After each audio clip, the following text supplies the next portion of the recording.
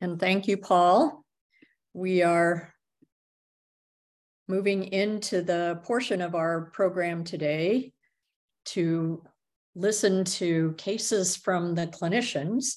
I'm going to introduce our moderator for that session and the case presenter. And I will briefly introduce the rest of our group who will be on the panel. So Dr. Saag, Dr. Michael Saag, is a professor of medicine emeritus at University of Alabama at Birmingham and is the founding director of the UAB 1917 HIV Clinic, which has pioneered treatment programs based on not just real-world clinical trials, but also studies focused on quality improvement in the area of HIV. He has numerous titles after his name and has been involved in many things over the years, serving as the co-PI of the NA Accord at UAB, which is an international collaboration of more than 30 sites that merge data for comparative effectiveness research. He serves on the executive steering committee of the ART-CC collaboration, a similar international cohort research group. He's on the board, has served on the board of directors for the ABIM as chair of the ID subspecialty board, the NIH Office of AIDS Research Advisory Council, president of the HIV Medical Association, and is a member and current chair of the IAS USA Guidelines Panel on Antiretroviral Therapy, and similarly the treatment guidelines group for the AASLD, IDSA, IAS USA Hepatitis C treatment guidelines. He's received numerous awards and accolades over the years for his work in HIV and for his teaching skills. And a little known fact is that he published in 2014 a memoir entitled Positive: One Doctor's Encounters with Death, Life in the U.S. Healthcare System. Dr. Saag, would you like to take over and briefly introduce the rest of our panelists today? Sure. Thank you, Connie. Dr. Badimo, everyone has already met and heard from. Dr. Jill Blumenthal is from up north in the New York City area, and you will be hearing from her after this, and I think you'll find her discussions to be quite helpful in terms, well, we'll talk more about that, but she's a clinician who takes care of a lot of HIV patients. Dr. Susan Kuvin is from Brown University, has been a prominent HIV researcher for the years, and also especially focuses on women's health, and we'll get into some really detailed discussion with her as we get to pregnancy issues. And finally, Dr. Melanie Thompson, who's from Atlanta.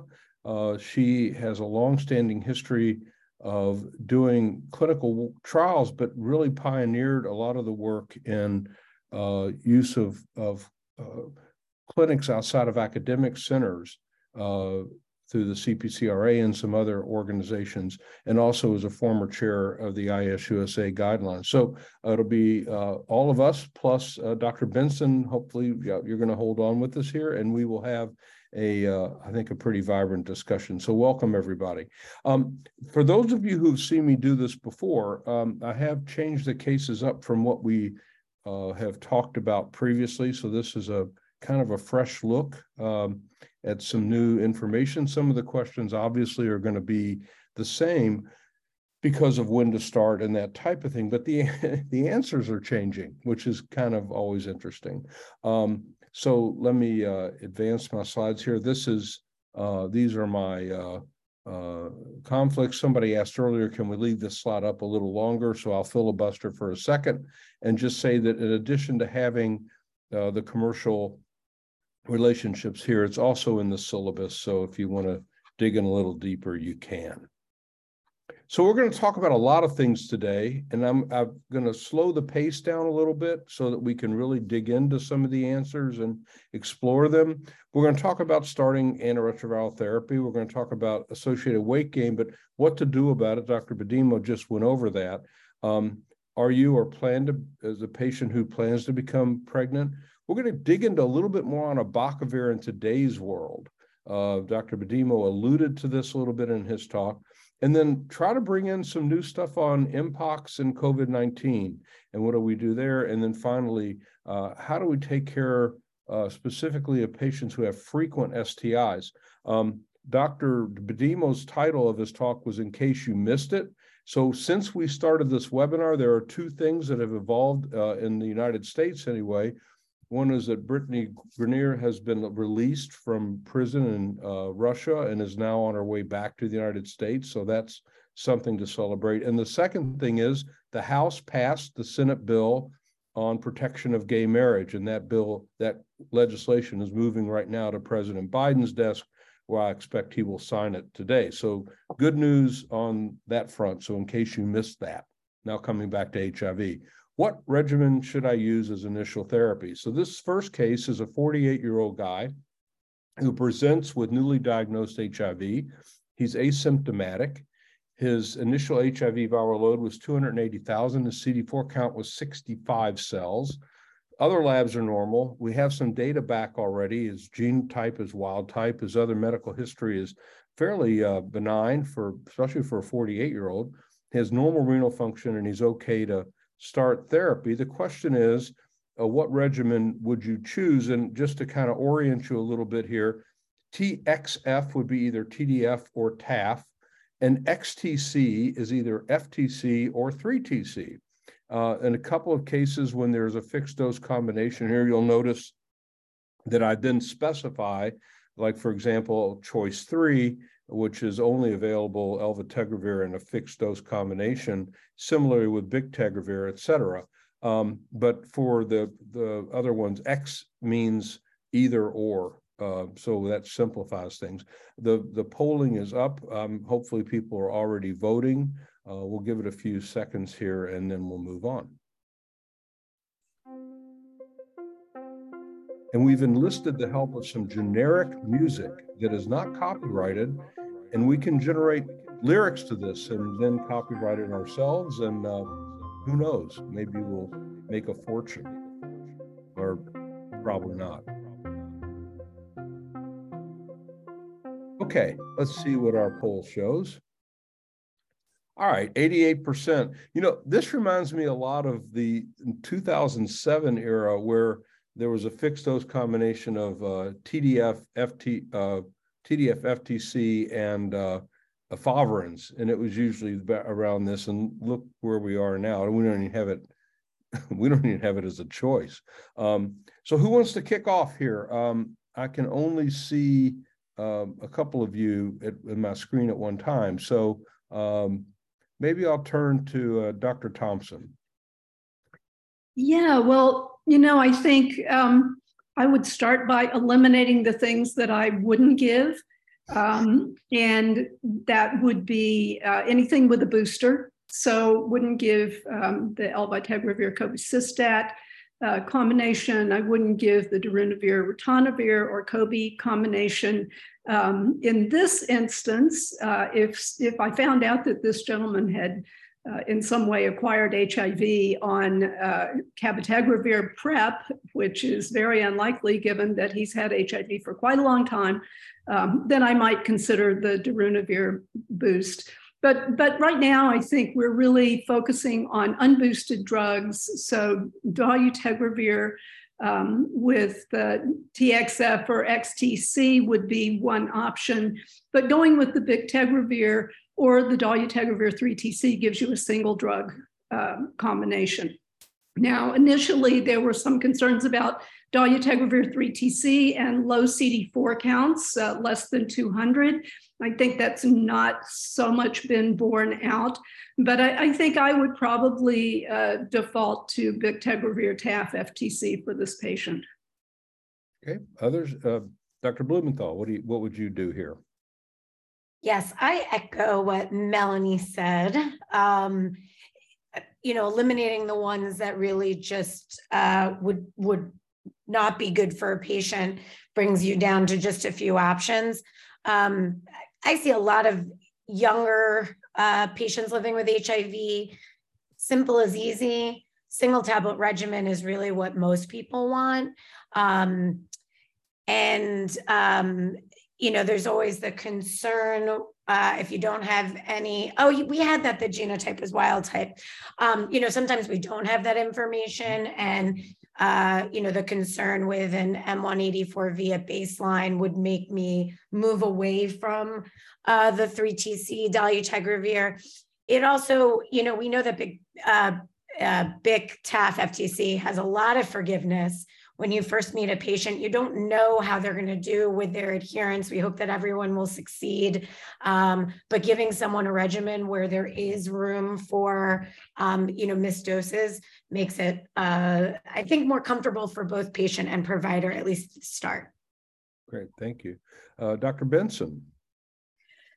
The only other comment, I agree with the other panelists, but the only other comment I would make is, I think you said that his viral load was 280,000. Mm-hmm. So that might lead me away from the 2 drug combinations, at least as initial therapy. So perhaps the direct to inject and the 3TC dolutegravir might be reserved for once you have better control of viral replication. Yeah, and that's an interesting concept. Right now, for use of cabotegravir and rilpivirine IM, the recommendation or the package insert, whatever, says that we have to get them undetectable and then transition to that. But Monica Gandhi in San Francisco, maybe not with a viral load this high. Let's say the viral load was 15,000. Right. There are some patients who might, if they say they can't take a pill and they're in trouble. Let's pause and talk about that for a minute. Has anyone ever done that, where you have somebody like this, where you have not waited to get them on an oral therapy to go undetectable, to put them on the injection, but literally direct to inject with the viral load? It's off label, so I'll make that clear for the compliance purposes, but real world, have people done this? I have been tempted several times, except I'm afraid of the compliance police. And because I really think that those patients would be excellent candidates for such a therapy. And another thing that I would say about your choices is, I don't know if it was obfuscation on your part, but you did not mention hepatitis B testing, and which would be the hepatitis B is critical to know. And so, I guess I should have explicitly, but he had nothing, right, in this case. So there was an interesting study presented at, I think at IAS, might have been Glasgow, on not just direct to inject, but simultaneous administration of the oral cabotegravir, rilpivirine, plus the injectable, to get people's levels up really rapidly and then moving to injectable. So not waiting that whole month of oral therapy, but immediately starting both the injection and the oral therapy until patients were comfortable. So that's another potential option. Yeah, Dr. Kugan, what do you think? This is not your particular case, but a few months ago, I had a big dilemma. We had a pregnant patient, antiretroviral naive, high viral loads, just not adherent to any antiretroviral therapy. We tried directly observed therapy. She would run away from us, hide from us, can't find her. And then when we find her, she says she hasn't been taking, she wants liquid. We found liquid antiretroviral therapy, just to bring down her viral load. Then even liquids did not help. She doesn't want a PEG. This was the one time that I was tempted if cabotegravir and rilpivirine. I know it's not recommended in pregnancy. We were reaching second trimester, and I was so desperate, but nobody could give me the right answer. And the unfortunate ending is that for the first time in almost 15 years, we have an HIV infected baby. And I can't stop blaming myself and say, should I just have given the injection? This is the one time probably that I should have just taken. Boy, it's really tough. So I see that several of our panelists are being led into temptation. You need to your pastor say, do not be led. I am not advocating it, but I can tell you I was very sorely tempted, knowing that I wanted to prevent perinatal transmission, as well as also, for the health of the mother. Yeah, great. Thanks, Susan. Let's go Dr. Thompson and then Jill. Go ahead, Melanie. Yeah, I mean, this is not really about the choice of therapy, but I think this is a guy that you really want to spend a lot of time understanding, getting to know. CD4 count's very low. Why is it that he is presenting to care right now with the CD4 count that's very low, high viral load? Does he need more support? This is a person who these late diagnoses are very, very concerning, and people are late with their diagnosis or late presenting to care, not for random reasons. Usually, they're usually life reasons that cause this. So I think he needs a lot of attention. He needs a lot of support, because what you really want to do is to get him back for the next visit and the visit after that and the visit after that. And so I would spend a lot of time trying to understand his life circumstances, deal with the needs that he might have, transportation, food, housing, that sort of thing, to be sure that he's going to be given every chance to succeed. Yep, that's right. Jill? 2 comments, again, agree with what's been shared. I think we can't forget the role that insurance plays. And it's not like just getting long-acting cabotegravir pivirine happens immediately. And I think all of us have access to, oral therapy. If there was a comment about rapid start, what does that mean? And there are different definitions for that. But if we're trying to get people on quickly, we know we can do that with pills, very easily. The other thing, I'm chatting in the background with one of my pharmacists at the Owen Clinic at UCSD. I think we have the most patients maybe in the world taking cabotegravir rilpivirine. That's a little brag for us. They've still not done any naive direct to inject, with a lot of the concerns that have been brought up. It's tempting, but the idea of a brand new diagnosis, want to see that person, want to get to know them a little bit.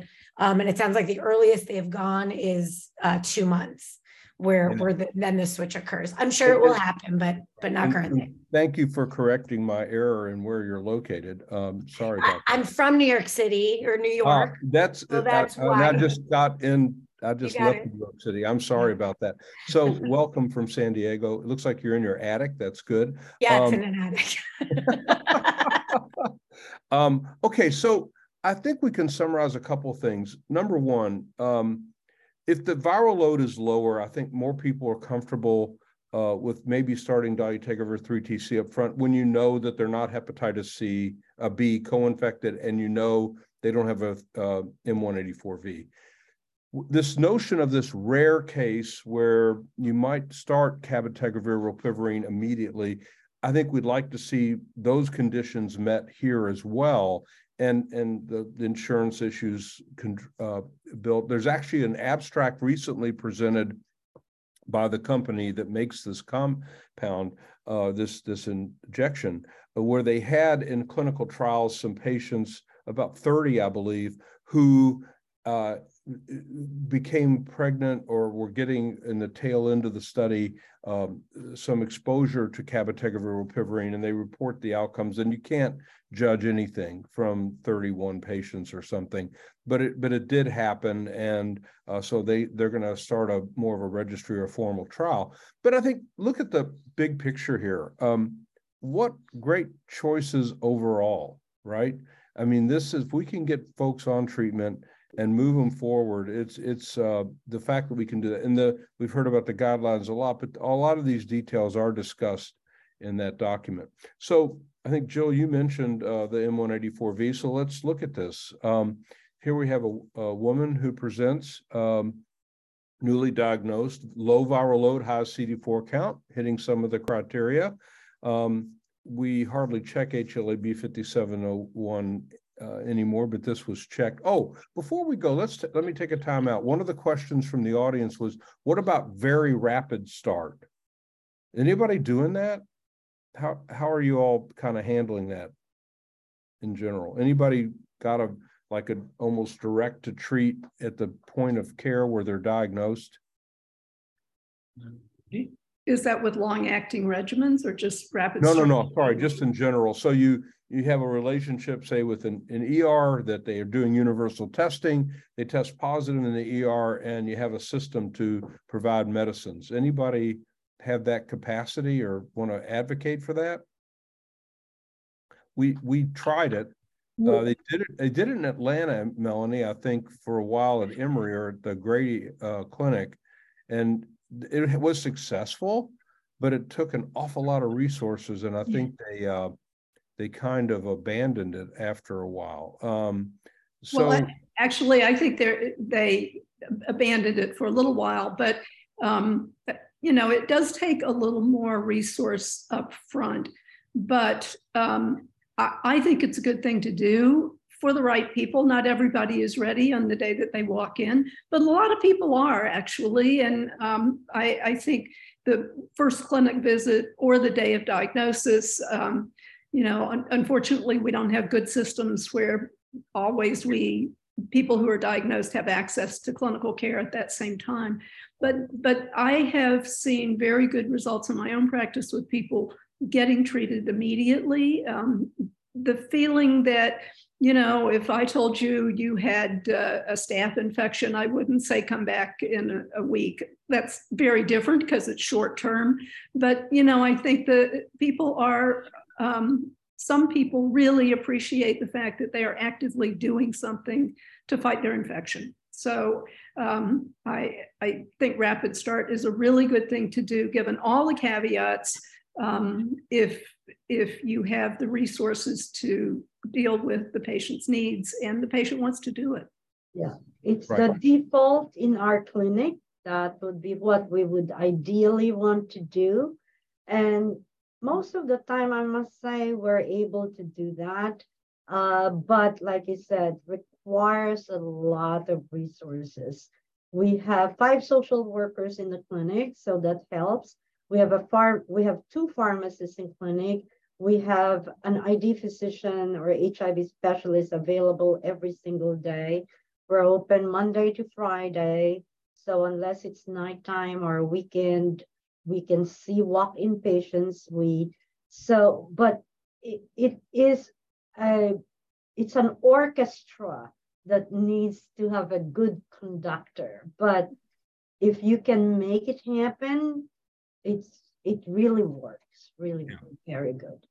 Yeah, so it's variable. I'm loving this discussion that I'm seeing in the Q&A and a little bit in the chat. We sort of like the comments more in the Q&A, but it seems like some centers of the audience are really doing immediate thing. And I smile a little bit when I see that, because there was about a decade and a half from the mid-90s till about 2010 where I was advocating, why aren't we treating everyone and why are we waiting? And now it's like you're being shamed if you don't treat on the same day. I mean, it's kind of funny how we've come around. But in our clinic, and I think in most, because it's more manageable, is that if there's a referral of a newly diagnosed person, we get them seen within a couple days in our clinic. Phone calls start to happen. Social services, case management gets involved. We try to get them by for a pre-clinician visit where blood is drawn and all the labs are checked. And then within that week or within just a few days after that visit, they see the clinician. Sometimes it's the same day, but it might not, it's hardly ever in the actual acute care setting because of the logistics, exception being acute seroconversion syndrome when we suspect that. So let's come back to our case here. You have a M184V at baseline. She doesn't have any plans at the moment to become pregnant. She's okay to start therapy. So let's see what our choice is. It's similar to what we had before. I'll let you all peruse that and think on it for a minute and vote. And we'll cue the music to stimulate our thinking and put us to sleep. I hope you're going to make up a song to this. Yeah. Let me listen a little more here. Yeah. It's almost like Barry White, you know, you kind of want to, what would I choose here kind of thing. Yeah. Okay, let's see what we got. All right, a little bit more variety.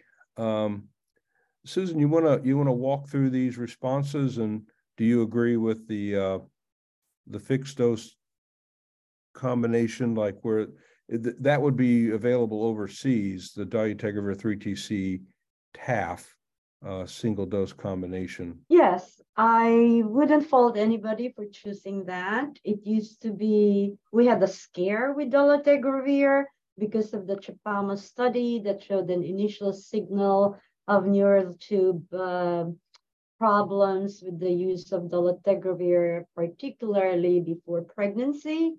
But like the scare with the Favrans, with more data coming on, longer follow-up, it really didn't pan out. So there's no more contraindication to use dolutegravir, even if you're planning to get pregnant. Yeah. So I had a blind spot here when I put this question together, in that I didn't have BIC as an answer. So why don't you comment about that? So this is a woman who is not currently pregnant and 30 years old. Would you, in the 184V, we sort of alluded to that if you're putting anything but the 3TC dolutegravir, I think everyone knew not to do that. So expand further with BIC. Would you use that, the fixed dose? You know, it's well, I'm talking mainly about dolutegravir as the base, as the and you can use the other combinations that are based on her resistance mutations. The issue with bictegravir in women, if they're not really planning to get pregnant, that, you know, that's a great choice. It's a recommended treatment. The reality is women get pregnant most of the time unplanned. They're very seldom that they come for preconception counseling, and they might not have any intentions of getting pregnant, but they do get pregnant. And we have insufficient data in terms of bictegravir-based therapy, in terms of pregnant women in the first trimester at least. So that would be a discussion, and see what their circumstances are, or do they have a partner, have they talked to their partner? Does the partner agree that, especially if they're using condoms only, which is not female, really controlled in many ways? And what are the chances of you having an unplanned pregnancy? That would be my concern about bictegravir. So, of course, we do a genotype for all people that we start an antiretroviral therapy. We don't wait, but you do have a result of 184, so you would really want to avoid drugs that are resistant to that. But in terms of the pregnancy question, dolutegravir is recommended, whether you're planning to get pregnant or we're gonna get into this in a future question coming up here. So, Dr. Benson. So I'm just curious. No one's mentioned this yet, so maybe Roger, you can comment on this. You talked a little bit about the ongoing data collection regarding abacavir, And given that the prior patient was 45 and this patient's 30, what are your thoughts about the use of abacavir in the regimen now, given the concerns for potential cardiovascular disease? Yeah, so when I look, thank you. When I looked at I look at this question, I would say, okay, now the ISUSA guidelines, we say all treatment for most people with antiretroviral therapy, treatment initiation is integrase-based regimen, either with bictegravir or dolutegravir. And and if it's dolutegravir, with TreatC, with those caveats. Now, what with the pregnant woman could detract from any of those options? We did have the concern TEPAM1 AAR, but about durative defect with dolutegravir, but Impact 210 has actually showed us that the outcomes are better. The pregnancy outcomes are better, fewer complications with including preterm and low gestational age, and with dolutegravir with either TDF or TAF plus FTC. So TAF FTC has not had a lot of data, but now with the Impact 210, I think that it's a reasonable option. In terms of weight, I think that what is important to note is that when efavirenz have been compared with in weight gain in pregnant women with HIV, it actually they had less weight gain than you would expect based compared to uninfected people. So I don't know that the weight gain has been a detraction for me in terms of pregnant women with HIV. Okay, Jill? Are you able to go back to the case for 1 minute? I just wanted to make sure I wasn't saying anything incorrectly about this person that you described. Are you able to flip back? Oh, whoops. Oh, Oops, I'm going the wrong did I way. really throw things off? I'm so sorry. There's the story, yeah. Okay, right. So there's a comment about, it depends on the person's sexual orientation. I think this just is a reminder that it's important to take a good sexual history. We're probably all making the assumption that this is a person who got infected via, sexual intercourse. We don't know if that's the case.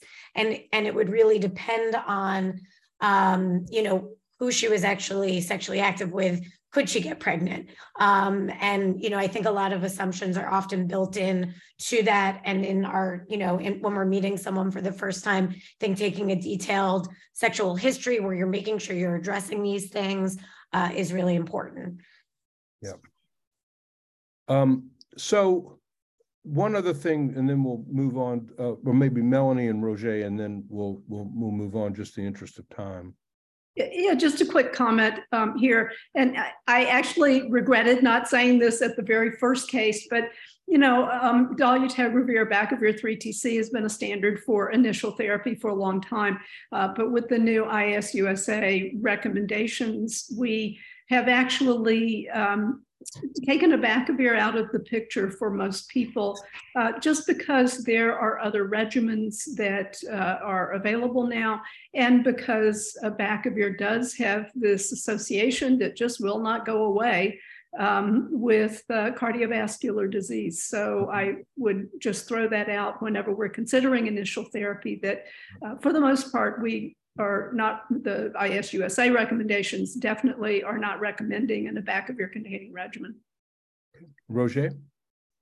Actually, I just wanted to say exactly the same thing because, Connie, I'm sorry, I did not address the abacavir issue. And it's, we know, I don't know that I could say it's not going away. I said that we never will know. And unfortunately, and knowing what we know now about some cardiometabolic potential risk of other drugs, maybe it should get another look. Thank you. Yeah. So one final thing, Roger, and I know we've spent a lot of time on just 2 cases and we'll speed this up, but do you take into account the potential for weight gain as you make your decision? for what to start? Yes, I do. And number one, to admit the patient that I'm ignorant in that this is something that occur, but we not yet sophisticated enough to predict to whom. It's definitely a problem of outliers. The majority of people don't get anything. A minority will get a lot. Now, we know that for women and for non-whites, it's more likely to occur. So I need to tell that to the patient that since you are more likely to gain, maybe I can throw a few probabilities. And would you prefer an alternative regimen?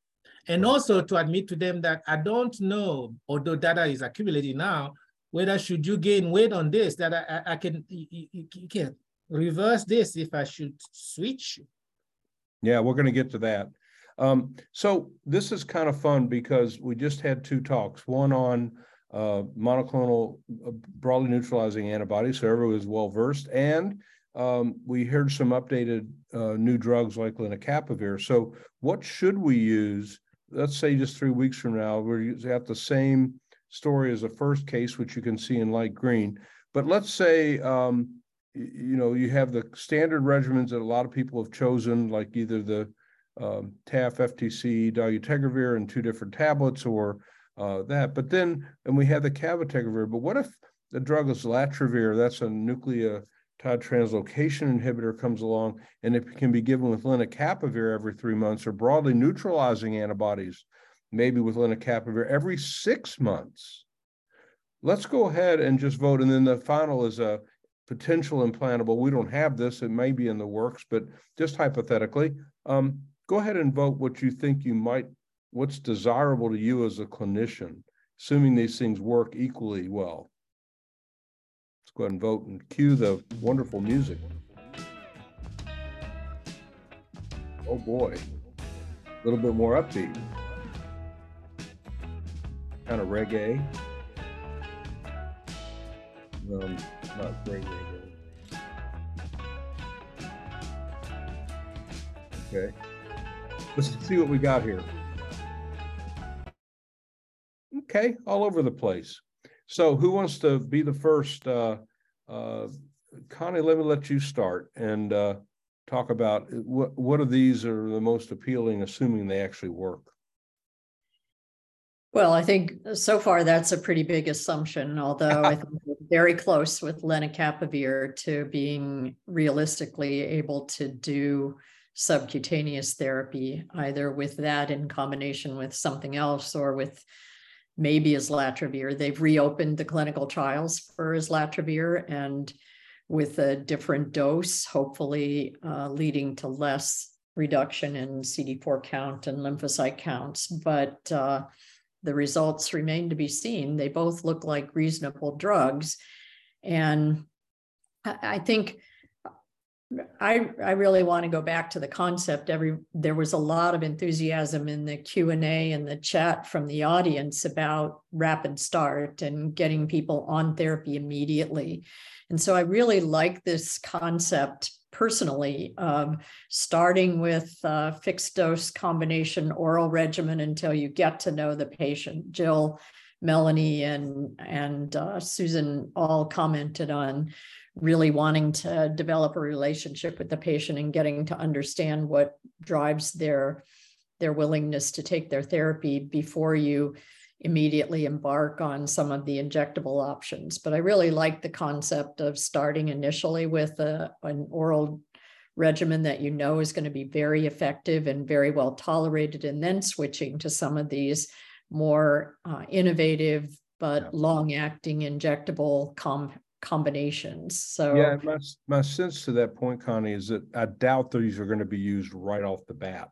Yeah, it's going to be developed probably like cabotegravir, rilpivirine. To me, just for the interest of time, I'm going to move on here. But I think that implantable concept, it's similar to what we've done with birth control. Historically, it does require surgery, but if it lasts every 12 months, wow. And is not, and the other thing, if you get a toxicity, theoretically, you could pull it out. And as you have an injection or something else like a BNAB, you get a problem it's still floating around in there. So that could be exciting. Jill, I'll let you have the last word. Well, Mike, I just wanted to say you are speaking like an obstetrician gynecologist. I can be taught. I just really quickly wanted to say, you said what is most appealing to a provider, but of course, what matters the most is what's appealing. Yeah, assuming everything works. I'm just, having a little fun with you, Mike. Well, But yes, you. what do you want? What works? What do you think will work best for you? And I think we all know that. So yeah. Thank you. Well stated from San Diego. Okay. Let's move on to the next. Oops. Now, simplifying the initial regimen. This is more or less, it is the same guy who we had on the first case. He got started on a combination of dolutegravir, TAF, FTC. His viral load is good. Is this someone you might want to change therapy for? His viral load's now suppressed, et cetera. Would you continue the regimen, or would you simplify in some kind of way? We'll do this quickly. Let's go ahead and vote.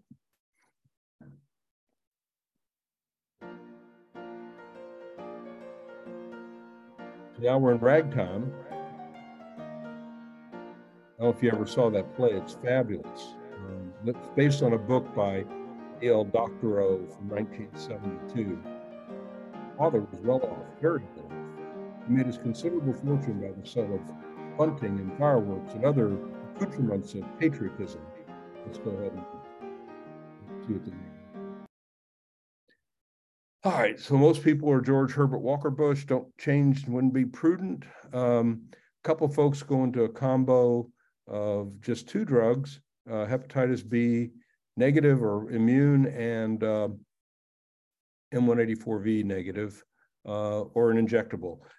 Jill, to your point, what does the patient want? Of course, that's key. But assuming the patient would be amenable to any of these, I think especially the injectable, a lot of people are asking for that in these cases. Anybody want to chime in here? Just unmute and start talking. Yeah, I think it really is a lot about what the patient wants. Being able to decrease to a 2-drug regimen, dolutegravir 3TC, is appealing for a lot of reasons. Eliminate some of the lipid interactions, potential weight gain with TAF. So I think, that is a decent option. With the injectable cabotegravir, I actually have a lot of patients who have been very interested in it, but the more you talk about it, the less interested they get, because they don't want to come in every 2 months. Yeah. And their schedules are such that it's a little harder to do. So, I think that plus the burden on the practice is significant in terms of trying to get it approved. It really has taken a huge amount of work, and many times it's turned down by the insurance companies. So right here, let me throw in 2 bonus questions that we don't have polling on, but it is germane to what the pre and post test is. So I'm going to throw these out there. Let's say this is the same guy, except now his HIV RNA has never gone below 50. It's below 100, but it's been hovering. Like it's 60, 65, maybe goes up to 80, back down to 50. Is that antiretroviral therapy failure, Jill? What are you going to do there? This is, a common concern that comes up. And it depends on, there's so many factors that go into this. There is patient nervousness when they see, their lab go from, if this person ever got to undetectable, but maybe you're saying they didn't, but they're like, what does this mean that it's still there? So I think it has a little bit to do with what the patient is experiencing. I do try to reassure patients, that less than 200 is really sufficient. And we know that, when we switch patients to other regimens for these viral blips, it's so variable whether we see a change. And I think it's very patient dependent. I'm thinking of one patient that I have that's always had blips, and he switched over to cabotegravir, rilpivirine. he's still having blips. It hasn't changed anything. And he's probably more anxious now because he's like, this is supposed to be, you know, what's going to work. So I try to reassure patients that is fine, that, you know, prior assays, if we had less than 100, we wouldn't even know that anything was going on. And I'm still not aware of any good data that shows that this is problematic, you know, in the future. In a nutshell, it's biology, right? It's just that we've 100% suppressed viral replication. It's just that there's enough residual reservoir cells that are infected that spit out virus periodically. Yeah. So let me create another scenario, and I'll pitch this to anyone who wants to jump in. But let's say he had been suppressed, and then suddenly his viral load starts going up. It goes to 50, it goes to 120, it goes to 220. And he's nervous about it, you're nervous. What are the kind of questions you might ask that he complains, he swears 100% adherence to the regimen, 100%. What might be going on? Jill, I'll throw it back to you. You had your hand I'm up. just going to do it quickly because I sort of know the answer to this. And you're going to ask, have you started any other medications? Would be one of the first questions I would ask. Yeah. So Melanie, what do you think he might have started that could be causing the problem here? Well, with your other hypothetical, I was going to say that we always want to check for interfering substances like calcium and magnesium and things like that, because we've been able to cure a lot of low-level viremia by getting people to not take their other medications at the same time. Right. Well, they're supplements really, because it interferes with the binding of the integrase. And so that can be a cause for low-level viremia. I don't generally see that as a cause for virologic failure. And now we're getting into the virologic failure category. So the case that's in the pretest is actually a case I took care of.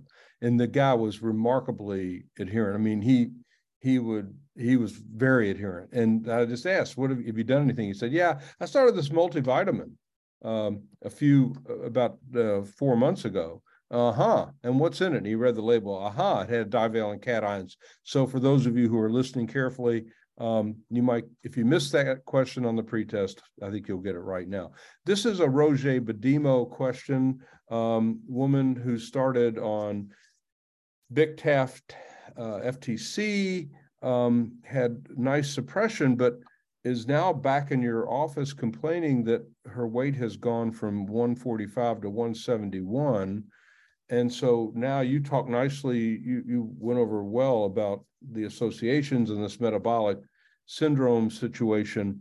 What are you going to recommend? Let's let the audience vote, and then I'm going to turn it right to you, Roger. Let's vote and hear this next genre of music. So we're in the court with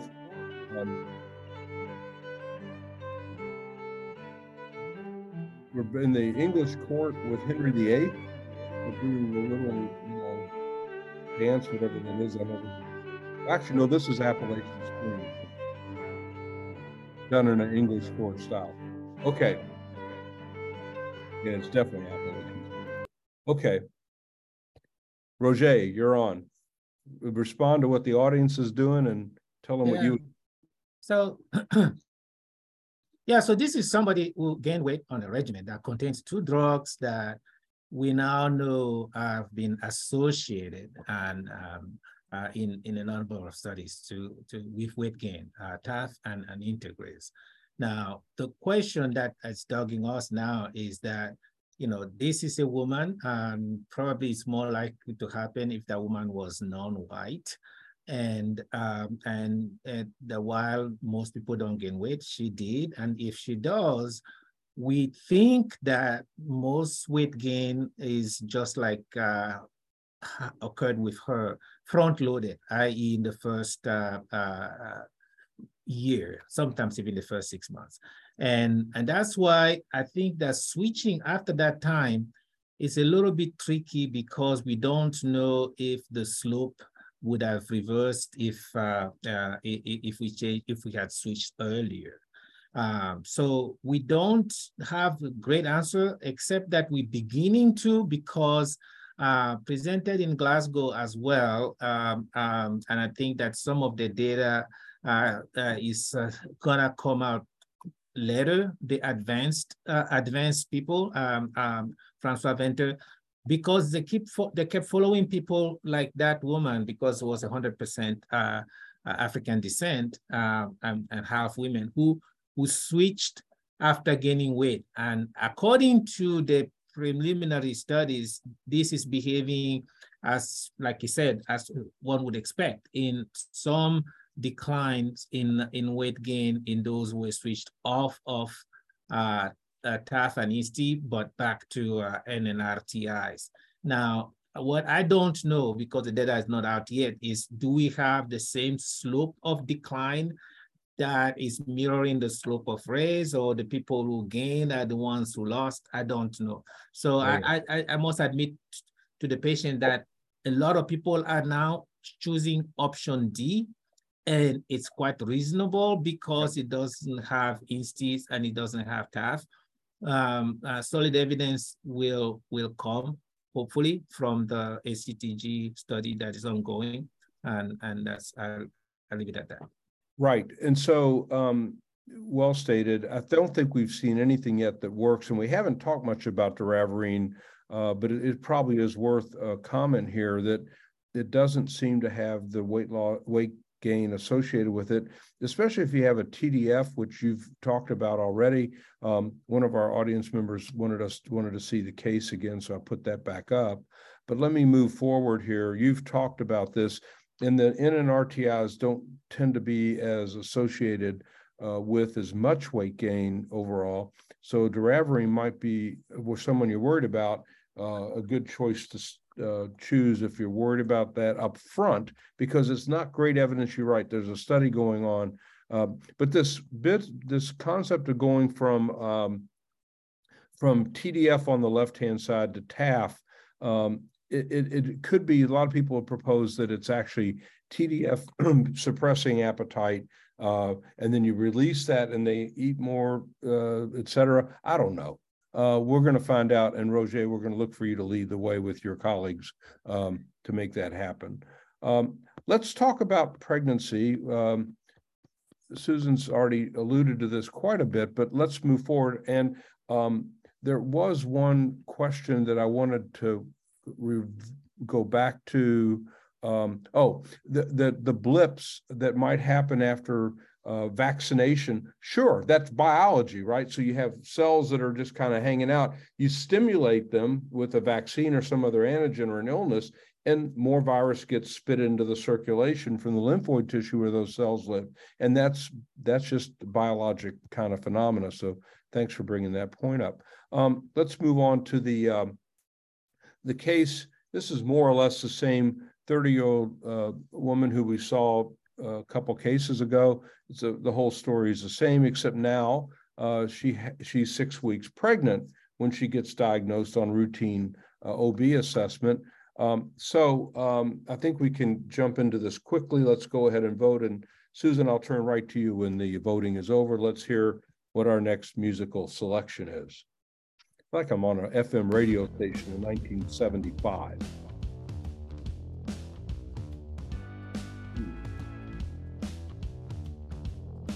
Kind of a electric funk. Oh, it's Bossa Nova. Yeah, you think? Blame it on the Bossa Nova? That's what I'm hearing. Blame it on the Cabanuva? Yeah, something like that. All right, so Cabanuva is not a choice. Let's go ahead and see what we got. Susan, you're on. So the guidelines, we would recommend the integrase inhibitors, particularly the dolutegravir, because we now know that it is safe. And we have elevated TAF to recommend it. It used to be TDF only, but we have had enough experience with TAF to recommend it the same level as TDF. So you could use a dolutegravir, TDF, or TAF combination. And then abacavir. If you have the issue with abacavir, it takes 2 weeks for it to come back, and we want to start therapy the soonest possible, particularly in pregnancy, because you have a limited timeline, and we know that there's in utero transmission. So the sooner we can decrease the viral load of the mother, the sooner that we would like to start antiretroviral therapy. And, you know, with abacavir, you have to wait for HLA-B 5701. So it's seldom used in practical terms, but we have TAF, FTC, TAF3TC, TAF, like I said, tenofovir, and then we have dolutegravir would be the primary. We have I think we're coming up with the new guidelines, downgrading raltegravir a little bit. And then the darunavir will be the only one of the protease inhibitor that will be recommended. And we have downgraded atazanavir. So, yeah, thank you. And what about a couple people chose bictegravir? Are there data and sufficient? I mean, insufficient data. Insufficient, so not quite yet. This is kind of a compilation of what's out there now with the updated ISUSA guidelines and the HHS. There's congruence, and I think, as you mentioned, most people. It's interesting, isn't it? Dolutegravir 2.5 years ago was like was the pariah. Yeah, and all of a sudden, oh, hey, it's preferred. Well, wow, that's about as good an example of answers changing. And the same thing happened with efavirenz for those of us who were around long, and it was the same exact problem, right, with the neural tube at 6 weeks and folate interactions and all that stuff. Let's see. Let me check the QA here real quick. Why downgrade raltegravir with it? Is it the BID dosing? Is that your thing? BID dosing, and also, you know, if you have, not for this particular, but if you have a very high viral load, it's the place for raltegravir right now is when we have a late diagnosis of pregnancy and very high viral loads. We might use raltegravir to boost the decrease in the viral load in a very short period of time. So real quick, atazanavir, because, you know, it has hyperbilirubinemia.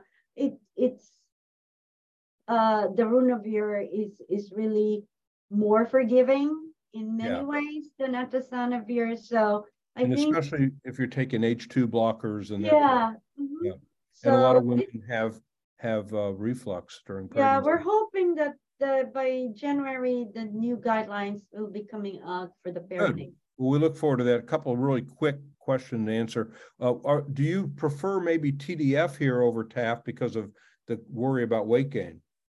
You know, when we look about gestational weight gain, there's really no consensus about gestational weight gain and instis with either TAF or TDF, especially on different populations. A lot of the studies have been done in African populations, and you know, it depends on your initial weight to start with, and so there are many other variables. So, you know, I have to the next question. I'm sorry. I just want to make sure we have time. If somebody's already on BIC and they come to you, do you change it or stay? No. If they're already below detectable, fully suppressant BIC, we will continue the BIC. BIC it out. Okay. Yes, Dr. Thompson, BIC it out. You had a question or? Well, no, I just wanted to point out that, you know, the reason to favor TAF in pregnancy also is from the clinical trial data of the IMPACT 2010 study showing TAF superior to TDF. Yeah. So I think that's another point for using TAF in pregnancy.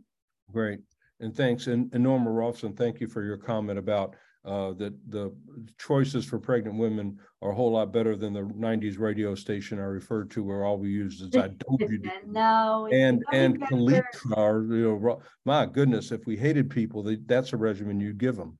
Okay, because you throw up every day. How do we manage a person who has frequent STIs? Anybody see that? 35-year-old guy, diagnosed 10 years ago, doing well on his regimen, but he keeps coming back to clinic into what we call sick call with a new STI, and it varies. Sometimes it's a double header. Rarely it's a triple header with all three, you know, the full Monty there. But we're treating them a lot.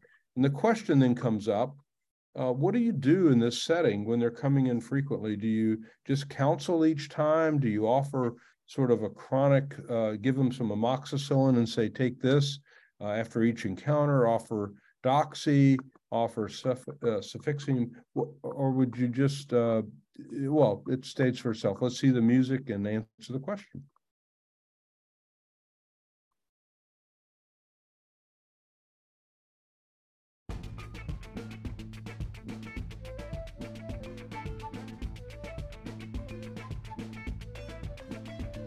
Looks like Bollywood,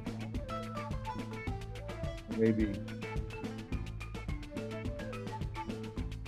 some Cleopatra dance.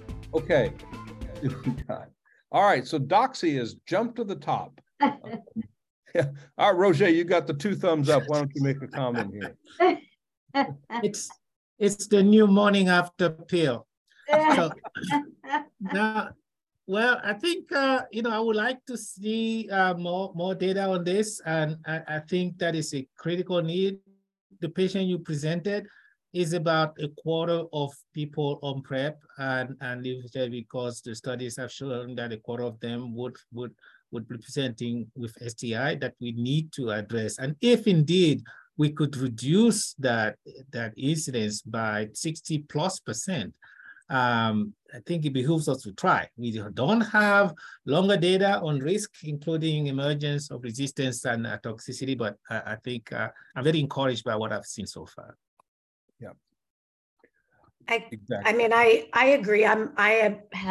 We had a big discussion in our clinic if we were going to start to do this sort of as a group and not have individual providers making different recommendations. And we seem to come to a consensus that we want to discuss this with patients. You know, obviously make the point that this is preliminary data. I still don't think the manuscript is out, so it hasn't been peer reviewed, and we need to see longer term data. But for a lot of the patients, and you know, Doxy PEP looked at people living with HIV and people taking PrEP, you know, it had really great benefits. And, you know, what does this look like for, you know, ultimately for a clinic, for a patient who doesn't have to come back so much? The thing that I've run into is the way that you write the prescription, and pharmacies being somewhat confused about that. So sort of, you know, do you write it as if you're treating someone for chlamydia and say 100 milligrams twice a day, but actually tell them you'd take it 200 milligrams post, you know, sexual encounter? Or can you do it 200 milligrams post-sexual encounter without the pharmacy saying, what is this for? Yeah. So Joel A. just commented that he, you know, appropriately, we're all concerned about resistance, but he's commenting that he's seen it frequently in his clinical practice. I'm not sure if that's, I guess to the GC, that might be the one. I'm not sure. I've not seen that in chlamydia. Frequently in terms of just it's not more specific, but I think everyone's concerned. I think, especially I think about the GC. Has anyone seen chlamydia resistance to doxy? I mean, we could, but it is a concern. We are getting a little short on time. I want to get to a couple more things. So one of which I promised was about abacavir. So this is a real life kind of thing that we're dealing. 62-year-old guy. He's been long-standing HIV patient, long-standing, but he's been on this abacavir 3-TC dolutegravir regimen for many years. He's a smoker, 62. He's on atorvastatin and low-dose aspirin. His doc thought enough about that, and he's coming back to you and on this regimen. So the question is, would you just continue, or would you switch him off of abacavir to something else? Go ahead and vote.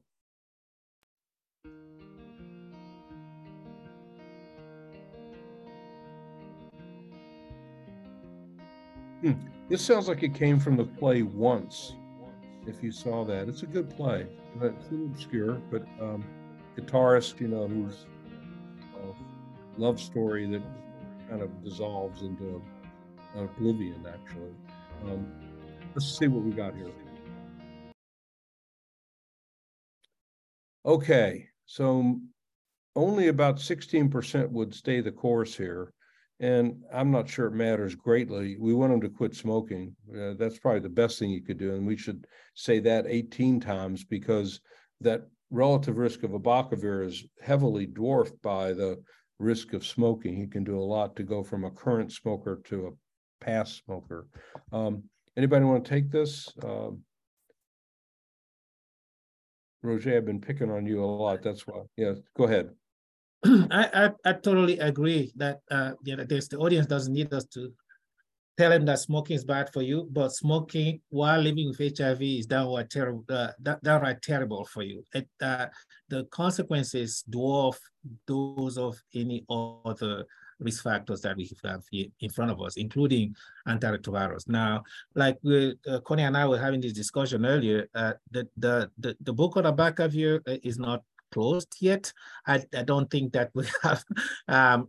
And while the risk that we're seeing 14 or so years ago, almost identified early on, it's not clear that this person who's suppressed on this after months or years would incur additional risk, though it is possible.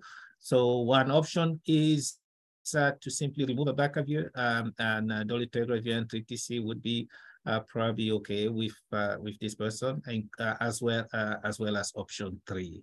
And this is a situation you could even just go to dolutegravir 3TC, just drop the abacavir and go with that. He's fully suppressed and probably would work okay. And that was one of the questions that I heard from the audience just now. We've already talked about this. I forgot that I had this in here, but the point I was going to make, and Stephanie, if we can just skip the QRS. Option 6 is the correct answer. Yes, indeed. But smoking is what I was trying to get across here, and we've kind of already talked about that. I will mention a few things. There are heart attacks that happen in patients. The CNICS did a study where they literally adjudicated every quote-unquote heart attack in a medical record. First observation was that up to about half of the diagnoses in an EMR of a heart attack were found to not be a myocardial infarction of any sort. So it shows how we all ought to read the literature carefully when people are presenting data from cohorts where the outcome is not fully adjudicated, like in MI. And you say, well, how does it get in the chart? And the answer is because it might have been in the hospital, you can't put rule out as a diagnosis. So you put myocardial infarction, but people, as they get discharged and were ruled out, don't take the diagnosis off the chart. So it remains there. And those type of medical errors in EMRs are prevalent. But what was fascinating is that it was there was a distribution of primary, which you'd think of as when we think of heart attacks, but it was about equal between type 1 and type 2 MIs. And the type 2 occurred in the 39-year-old population, which makes sense. It's supply-demand mismatch.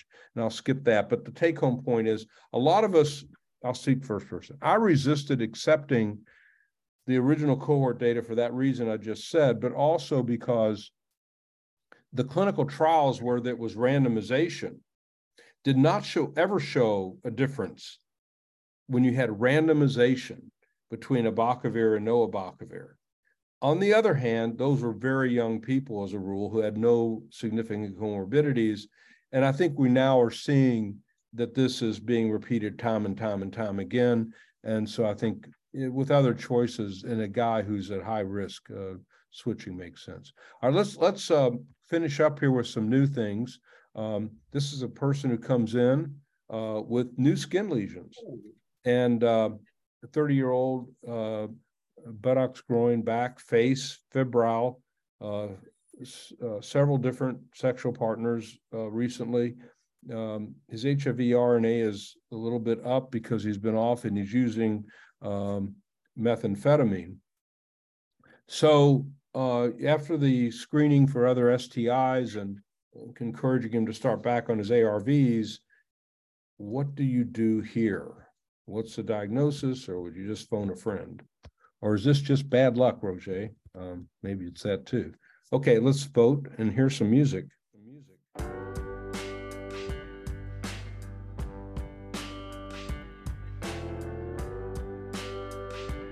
Oh.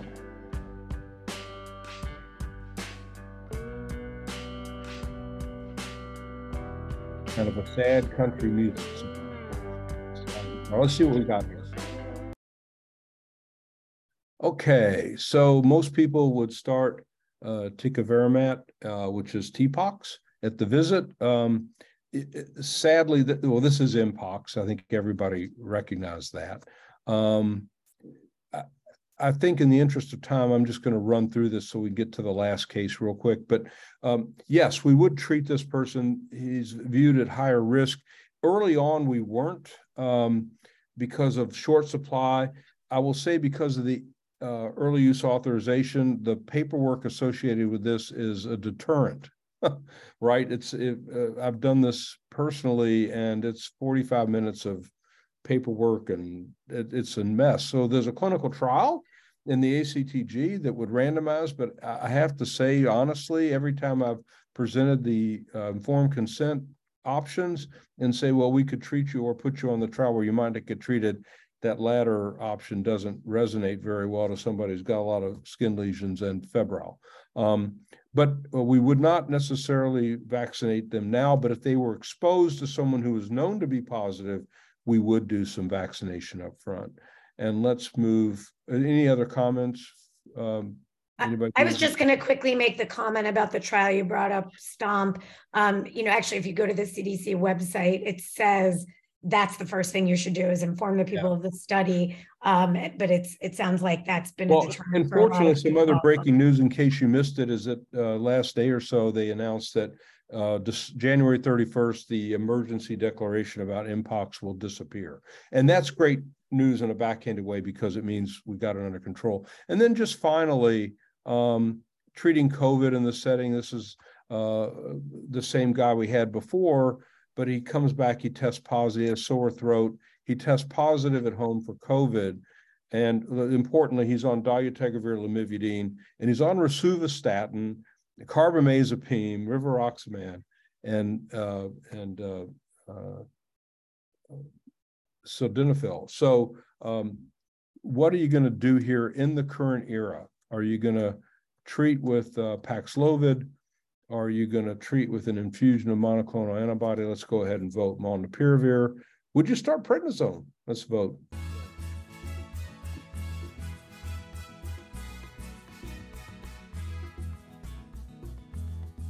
Going south of the border.